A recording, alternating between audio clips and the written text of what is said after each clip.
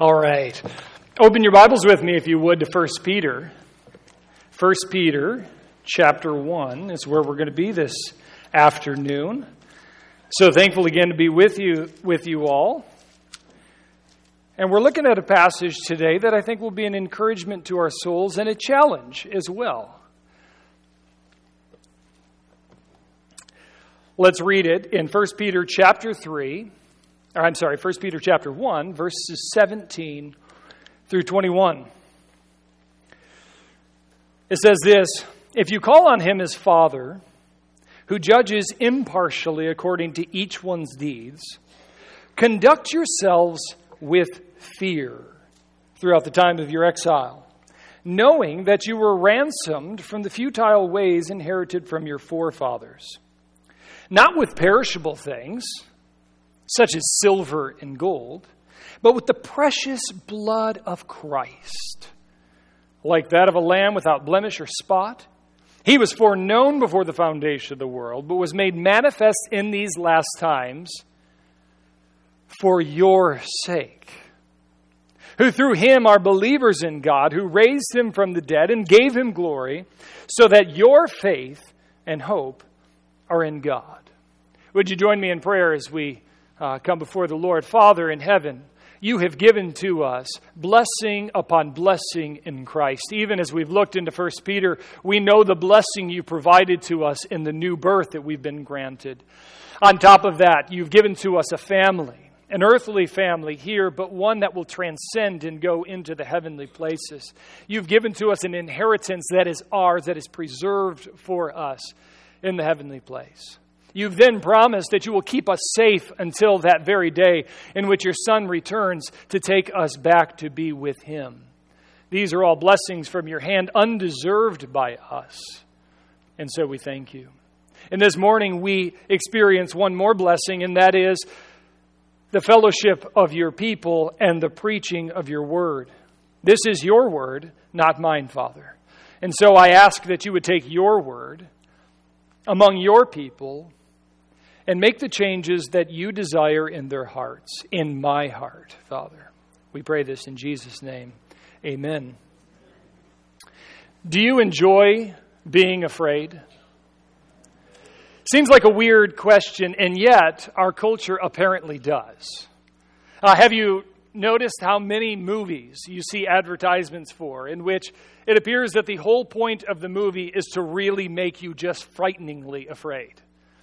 And people say, "Oh, I can't wait to go and spend money to do that." We're approaching one of the weirdest things that I can think of.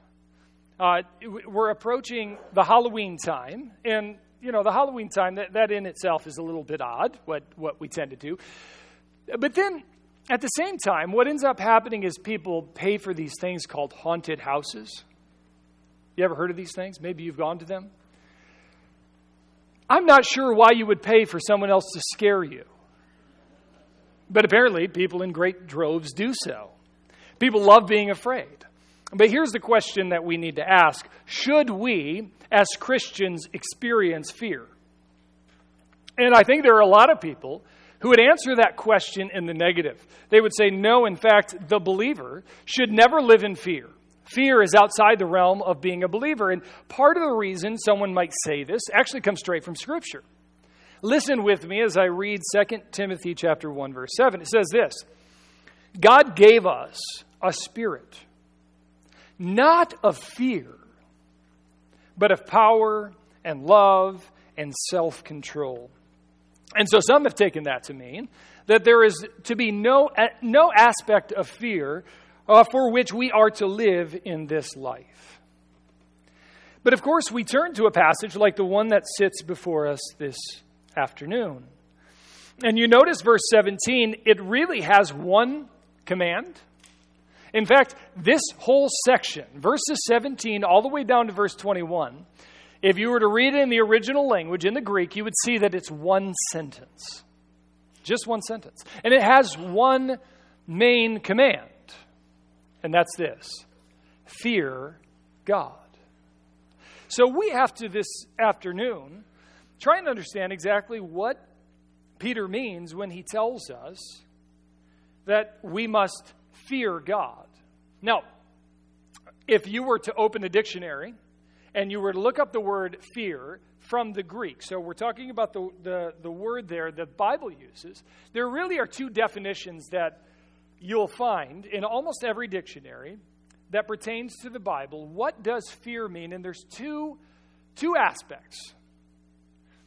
The first is to experience a great anxiety, a shaking, a trembling, a true fear. And we see this a number of passages in Scripture. Think with me in Matthew 14.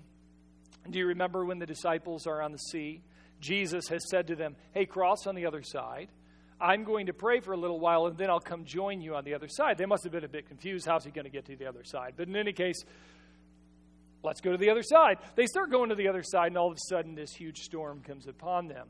And in the midst of this huge storm, they're dumping out buckets of water. They're quite concerned over what's going to happen to them. And lo and behold, what do they see walking upon the water? But the visage of a man. And they think it's a ghost, and it says that they were filled with terror, with fright. The word, same word Peter's using here, fear. They were filled with fear. Or imagine the guards who've been tasked with standing before an empty tomb. I can't imagine. You probably signed up for this one, right? All right, the guy's in the tomb, and I'm just going to stand here. Okay, I'll take that shift. And so as they stand taking guard of this tomb on the third day, an angel appears in bright clothing, and they shake in fear. So much anxiety and fear they experience that they actually pass out. Or one more reference, Revelation 11:11. You recall at the end of time, during the tribulation period, there are a couple of witnesses that God calls forth. And the world kills these witnesses. And then they do something that basically is Christmas. They're sharing gifts with one another. They're celebrating the death of these two witnesses. And in the midst of this celebration, in the midst of the party, something ruins it beyond imagination. The two men stand up. They're raised from the dead. And Scripture tells us that those who witnessed this event were filled with fear, anxiety, dread as they saw this. Is that what Peter is saying here in 1 Peter chapter 1, verse 17? In some sense, we might say yes, because I want you to notice what he says. He tells us that we ought to do this because we serve a judge, a father who's a judge, and he's going to judge impartially. The experience of most people when they go before a judge is a little bit of anxiety and fear. How's he going to judge on my account? But I want you to notice that the word actually has another definition as well. It can simply mean to live in reverence. And indeed, the book of 1 Peter suggests that this is the more common use that Peter makes of this word. If we were to look in chapter 2, verse 18, you'll note that Peter says to the slaves, reverence your masters. He uses the word fear, but I don't think he's saying stand quaking in fear of your masters. He's saying instead, in this relationship in which he's superior over you, then you ought to show him reverence. Or how about wives to their husbands? Peter tells wives in 1 Peter chapter 3, verse 2, to reverence their husbands. And again, I don't think he means to fear them in the trembling, shaking sort of way. Finally, Peter tells us, when you are responding to somebody who asks you about the faith that you have, respond with reverence to them. And I think his point is this. You realize that you are speaking to an eternal being who will live forever. And they deserve honor. They deserve the honor of a proper response. So reverence them in the way that you respond to them.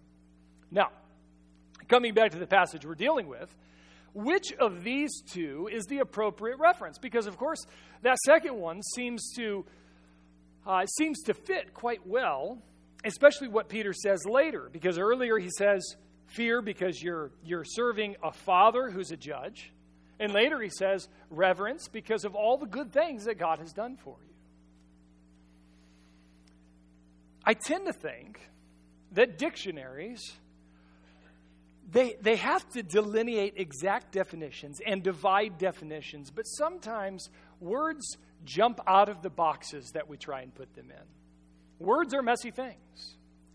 And I think what Peter's doing here is he's using this word with a depth of it that if we take either one of these, we lose Peter's meaning.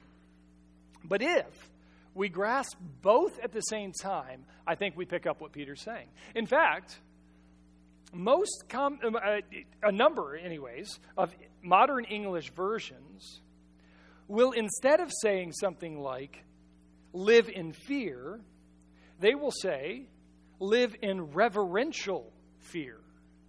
And do you see what they've done there? They've taken both of those concepts and they put them together. Live in reverence, but live in fear. And here's my suggestion for us this afternoon. Here's what Peter's doing. He's saying there is a sense in which we ought to stand before God and we ought to fear. And there's a sense in which we ought to stand before God and we ought to reverence the incredible nature of his good kindness towards us. And those two things are not opposed to one another. So let me try and prove that to you this afternoon. So here's the central command. Peter says, fear God. So what does he mean by reverentially fear God? It of course, has the sense, I think, mostly of what the Old Testament tells us. You know, one of the key themes of the Old Testament is that when you come to God, how should you relate to him? You must fear God. And that language of fearing God throughout the Old Testament fits both of these categories. In fact, it can't simply be the experience great anxiety. And you know the passages I'm talking about. Proverbs says, the fear of the Lord is the beginning of knowledge. So do you want to have knowledge? Then here's where you start, by fearing God. And again, we immediately think, well, quake in fear of him? But Scripture tells me he's gracious to me. So then how do I relate? Well, you'll notice Exodus 20:20, I think, is one of the most helpful ways for us to think through what it means to fear God. Notice what Moses says, and this is in reference to what God is saying. In Exodus 20, they've just come out of Egypt. They've seen God's incredible, mighty hand at work. And he says this, do not fear. God has come to test you. That is, what you're going through right now is a test. But don't fear. And here's why he's testing you. That the fear of him may be before you, that you may not sin. No, wait a second. I thought you just said, don't fear. But he's doing this so that I would fear? And the sense here has to then be distinct. What he's saying is that there's a different type of fear than a shaking and trembling. You'll remember in Exodus 20, they're standing at the bottom of the mountain. There's fire coming down on the mountain. There's earthquakes and there's flames. It's a frightening experience. But he says, don't fear. He's testing you so that you would come to fear him. So what do we mean then when we talk about this fear? I put a definition up here that I think captures the essence of what it means to fear God. The fear of the Lord is a robust knowledge of God. It is to know him truly. It is to know him as he is. And it leads us to trembling, trust, and obedience. For as we stand in awe of him, we are compelled to follow him. I think sometimes there are false depictions we have of our God in our minds. And sometimes I think that there's this idea that if we stood before God, that we'd be able to stand before God. But have you ever read what happens to any person who stands in the presence of God? Do they stand with straight back? They fall on their face in in front of one who is holy, who is just, who is all-powerful, you know this one has literally all power in the heavens and the earth. He actually spoke, and the world came to be. And one day, he will speak, and the world will cease to be. That's the power of this God. Not only does he have all this power, but standing in his presence, you know his holiness. He is perfect, and you are not. Do you remember Isaiah standing in the very presence of God? What does he say? My lips are unclean. I don't tend to think that Isaiah was a guy who was prone to using all kinds of bad language and had all kinds of problems. But when he saw the purity of God, in that reflection, he saw how inept he was, how dirty he was. And in the same way, when we understand our God, there is a natural fear that comes about. And yet it is tempered by all of the incredible promises that he has given to us. We stand before the one who has all power in the heavens and the earth, but he has promised that that power will be used for our good. Oh, man. Oh, and so as we experience this, we know him. And there is a natural fear, and yet that fear is turned to trust and obedience. As we come to know him then, that trembling turns to trust. And then when we trust, we begin to say, I must obey this one because he has all power, because he has my good in mind, and I must follow him. This is the sense I think we are capturing here in 1 Peter. He is saying we must fear God.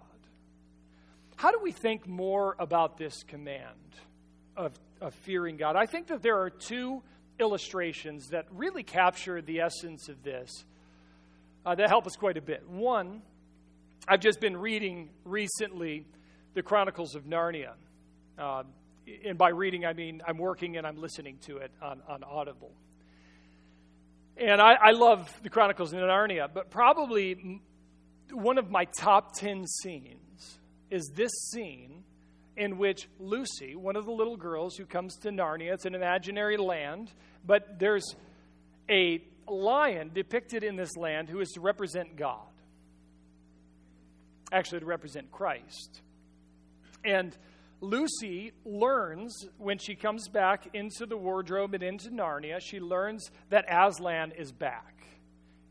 And that there's hope because Aslan is here. And she's talking to a beaver. All right, just stick with me here. She's talking to a beaver. And the beaver says, Aslan is here. Aslan, the great lion, is here. And she says these words. It's so innocent words, and yet I think captures so much. She says, is he safe? And the beaver responds, who said anything about safe? Of course he isn't safe. He's omnipotent. But he's good. But he's good.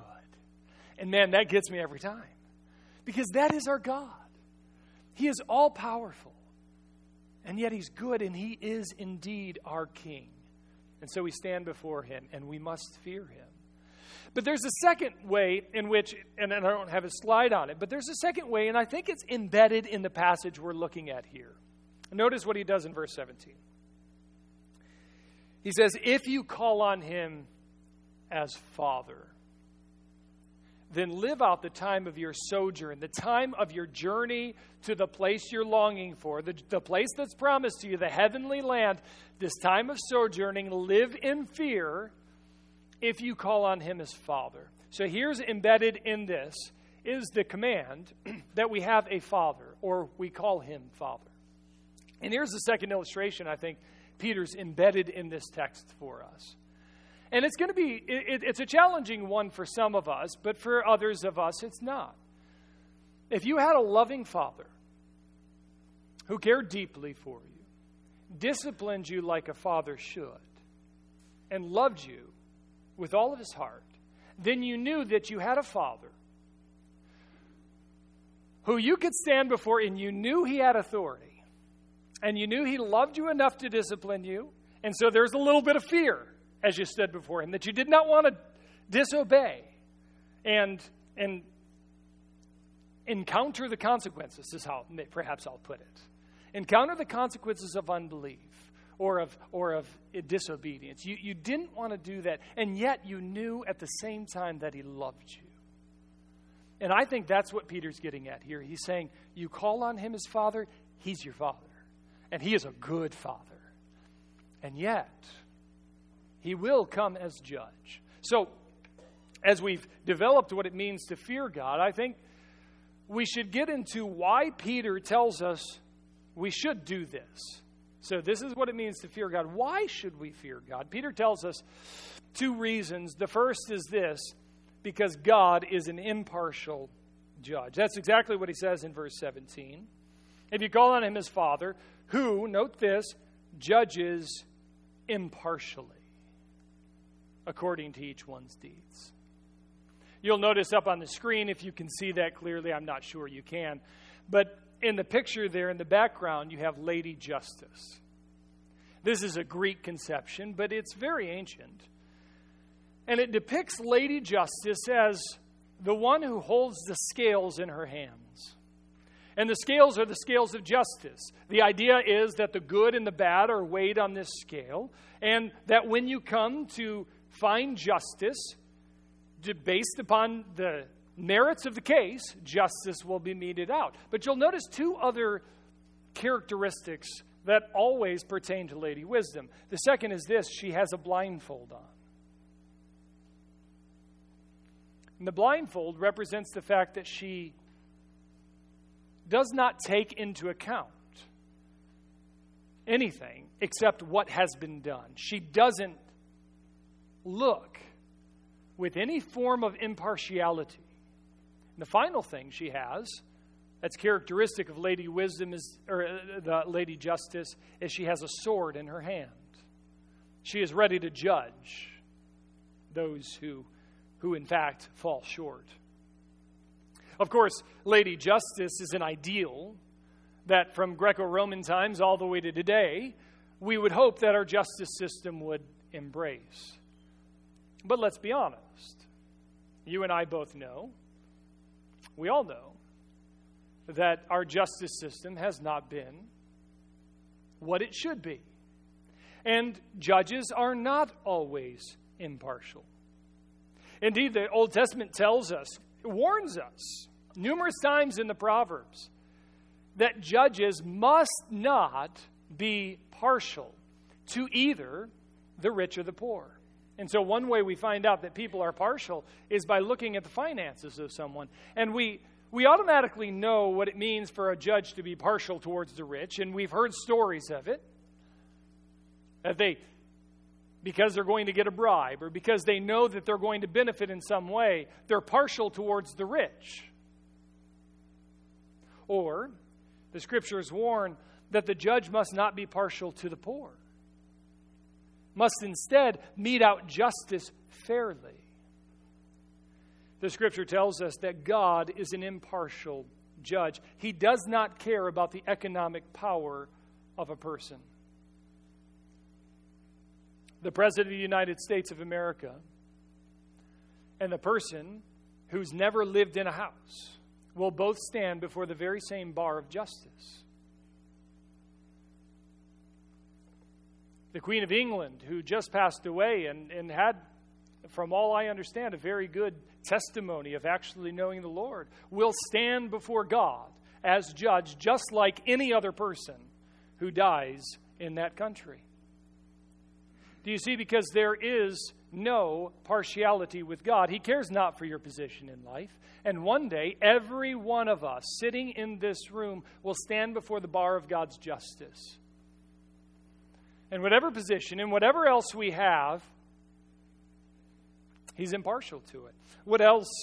What other partiality do we find? We find, especially within the United States, the ethnicity of a person has been a significant problem throughout the justice system.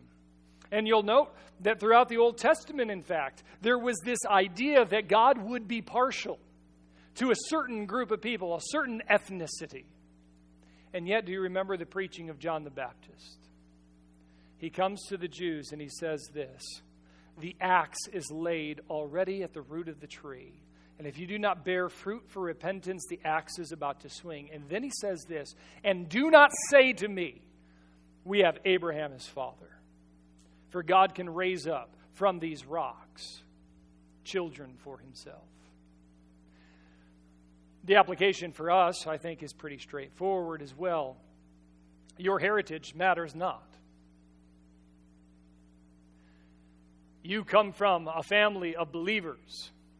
That does not mean that things will go well for you on the day of judgment. You've always been among believers. You've been in the church. You have all of these things. God does not take those things into account. You see, God is an impartial judge. What then does he take into account? The text explicitly tells us. The text tells us that he takes our works into account. And this is what he says. I judge according to your deeds. Notice he judges impartially according to each one's deeds. Now, a lot of people get uncomfortable when they read that. Because you and I, if you've been here for some time, you've heard a gospel of grace that suggests that God will never save someone because they've done good works. And I'm going to maintain that's completely true. Nevertheless, every time, capture this, every time the Scripture talks about God's judgment, it is always according to works. Every time. I'll give you a couple of examples, and then I'll explain how this works. Here's Paul in Romans chapter 2. He says, God will repay each person according to, note these words in italics, what they have done. To those who by persistence in doing good seek glory, honor, and immortality, he will give eternal life. But for those who are self-seeking, those who reject the truth, they follow evil, there's wrath and anger. Paul's pretty straightforward. Those who seek after honor and good, they'll receive eternal life. But those who seek after these negative things will, in fact, receive eternal judgment. How about the words of Jesus himself? Matthew 16, Jesus speaking. He says, I, the Son of Man, am going to come in my Father's glory with my angels, and then I will reward each person according to what they have done. Notice that last line. According to what they have done. And then the very end of the book of Revelation, as Jesus is stating that he's about to come back, and when he comes back, he's going to judge. Here's what he says, I'm coming soon. My reward is with me. And I will give to each person according to what they have done. How do we balance the claim that we must have, that the judgment is going to be according to works, with the idea that salvation is based on grace? And here's what I'd say. I think there's actually an easy solution to this. And that's this. No person will ever be saved by their works. But no person who's saved will not have good works. Or in other words, every person who's saved will have good works. No person will ever be saved by their works, but every person who's saved will have good works. They will evidence that salvation. Because here's what Peter's already told us. If you experience the gospel of grace, you know what happens? You are changed internally. You are not the same person you used to be. And that means you're different. Now, there are a lot of people who say, well, wait a second now. What about the man on the cross? He didn't have any good deeds, but didn't he? Well, I think he did. As he stood upon the cross, you remember the two passages that talk about his mocking, and yet he believes. And when he believes, he no longer mocks. There was a change, even in his life. And so for those who have been saved for some time, should there not be evidence of grace? Let me just share with you the logic of the passage, or the logic of the idea. It's this: having A does not make you B, but if you are B, then you have A. And just fill it in this way. Having good works does not make you a Christian. There are a lot of people who have good works. They're not Christians.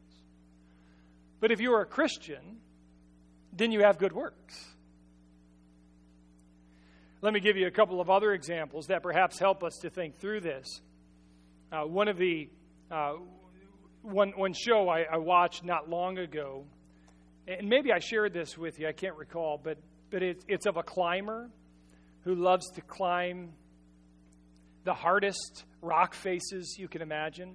But after he climbs them, then he decides he climbs again without any safety gear and without anyone else with him. And he just goes up with a bag of powder to put on his fingers, and he climbs. And he talks about in there that the people who do this, every person he knows who does this, share this one characteristic. They can stand at the edge of a cliff, look over, and feel absolutely no fear. I could stand 50 feet from that cliff and feel fear. All right? But they have no fear as they look over this cliff. So think with me. Having love for danger does not make you a free solo mountain climber. Because there are a lot of people who have no fear of danger. They can actually stand at the edge of a cliff. They can look over and say, yeah, that doesn't make me afraid. But if you are a free solo mountain climber, if you're doing this, then I guarantee you have a love for danger. And you don't have a fear that comes alongside of that. And so there's another illustration, or perhaps I can put this one perhaps more humorously, not to get on the Lions again, but having depression does not make you a Lions fan.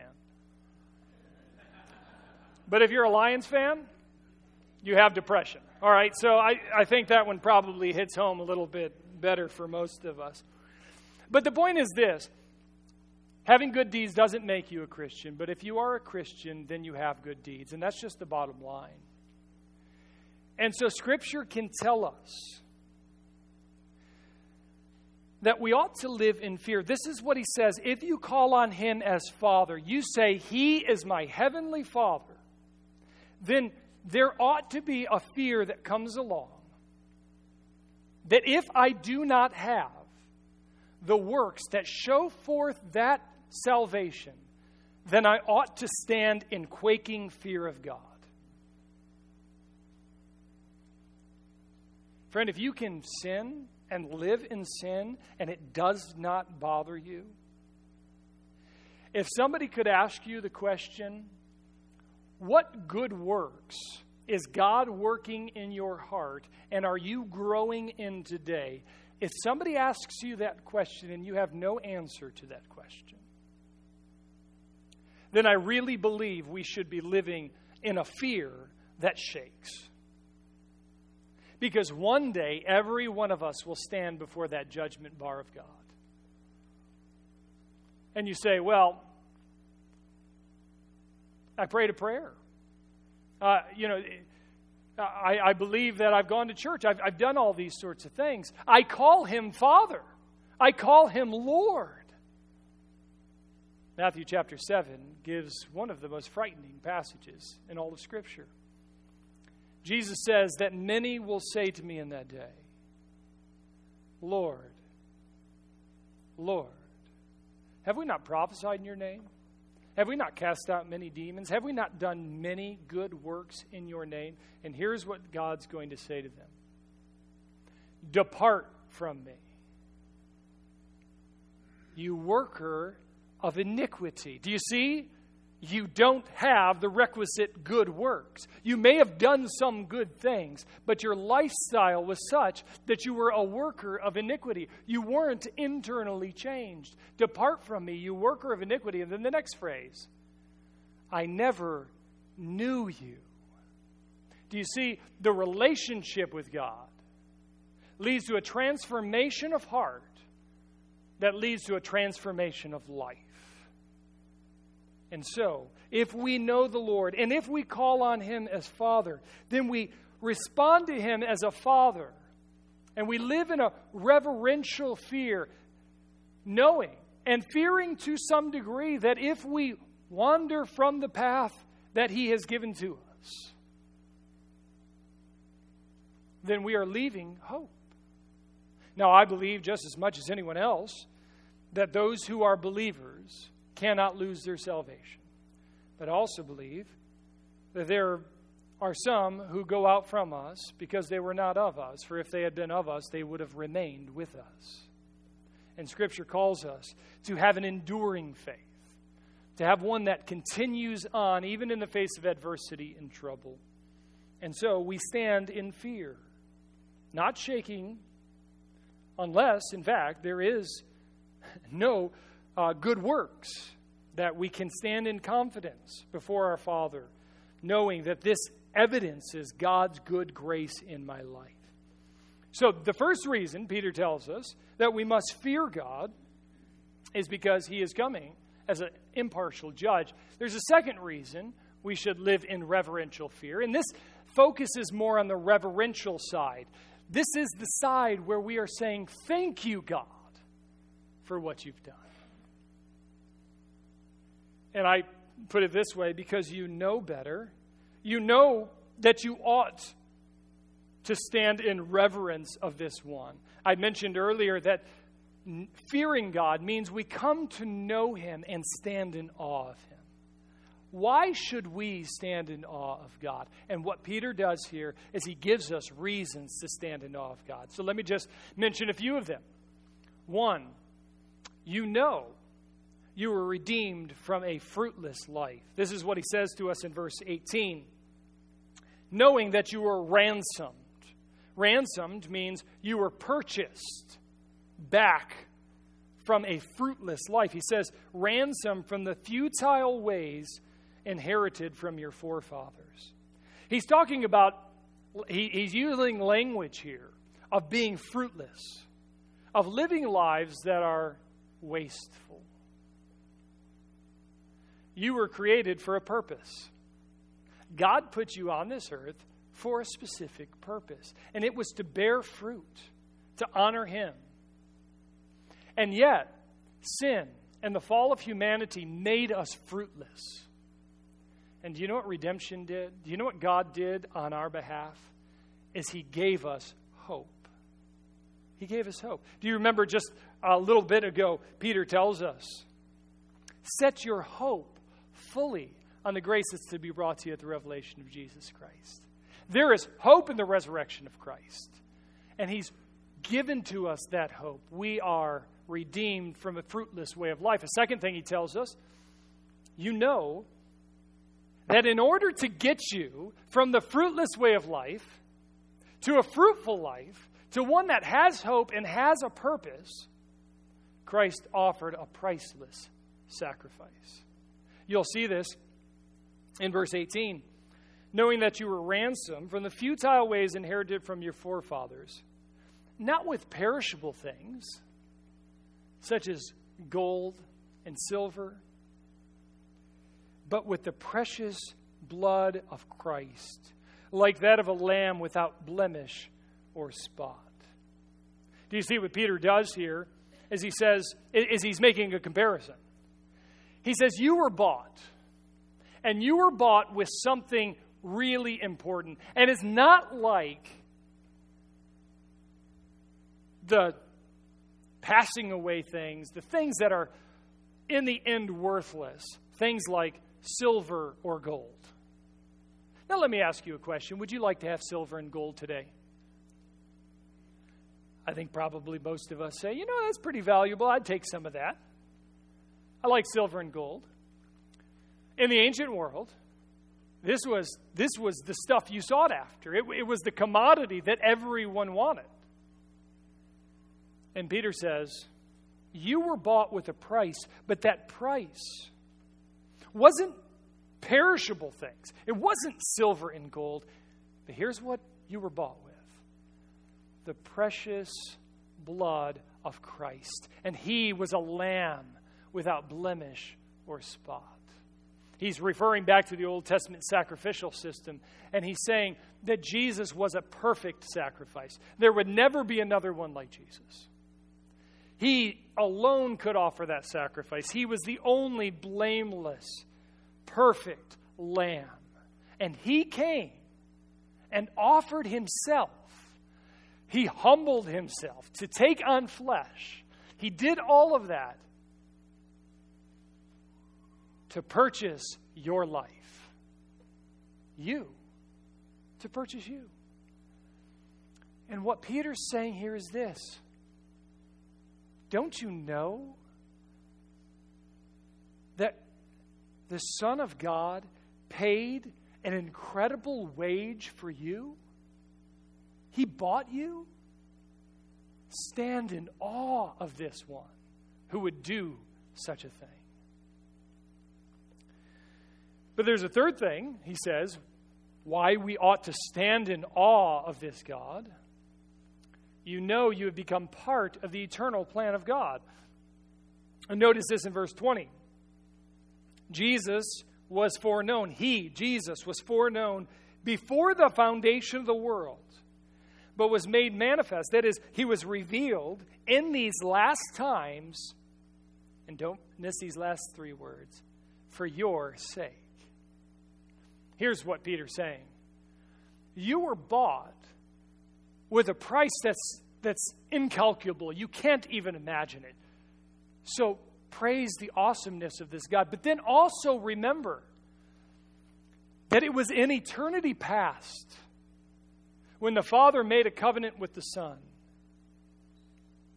that they included you as a member of that. Do you see?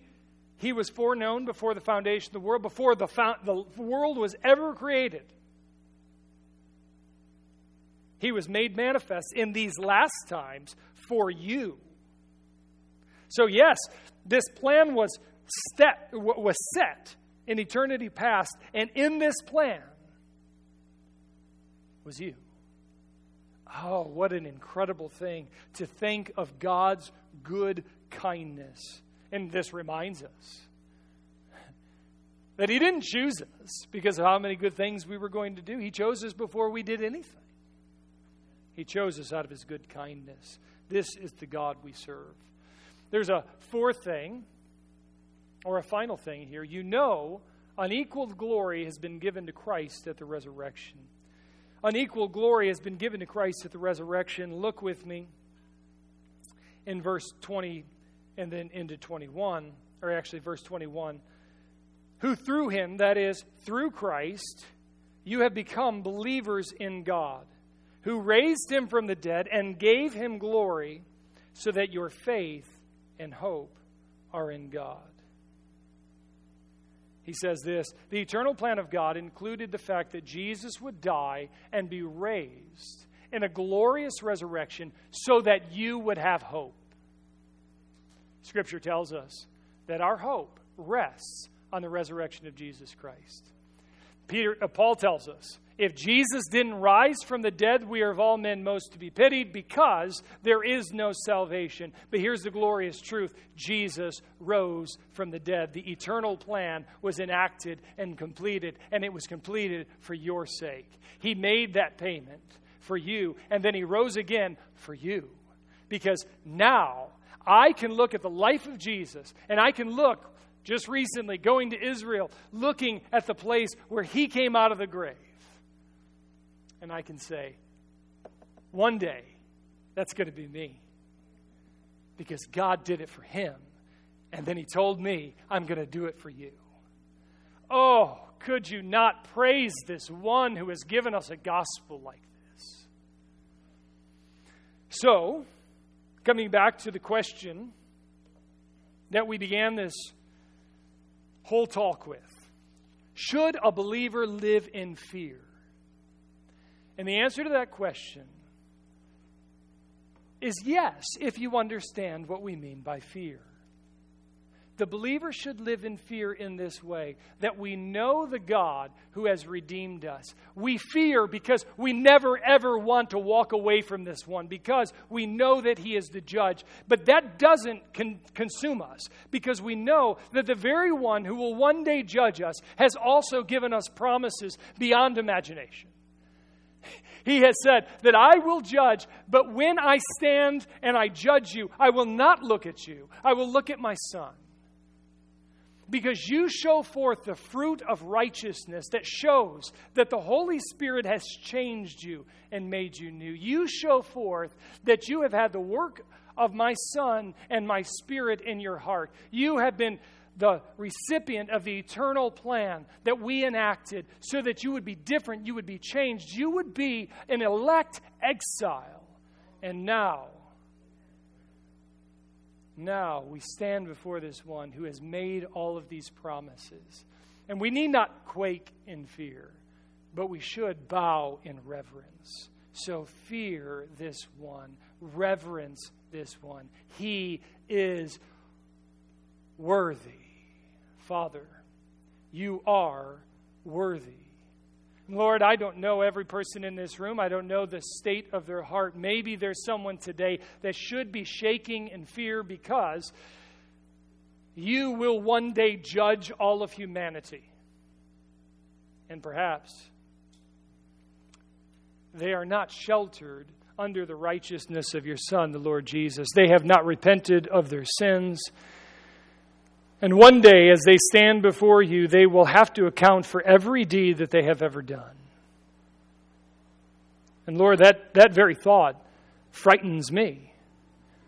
But I thank you that those who have trusted in your Son do not have to fear that.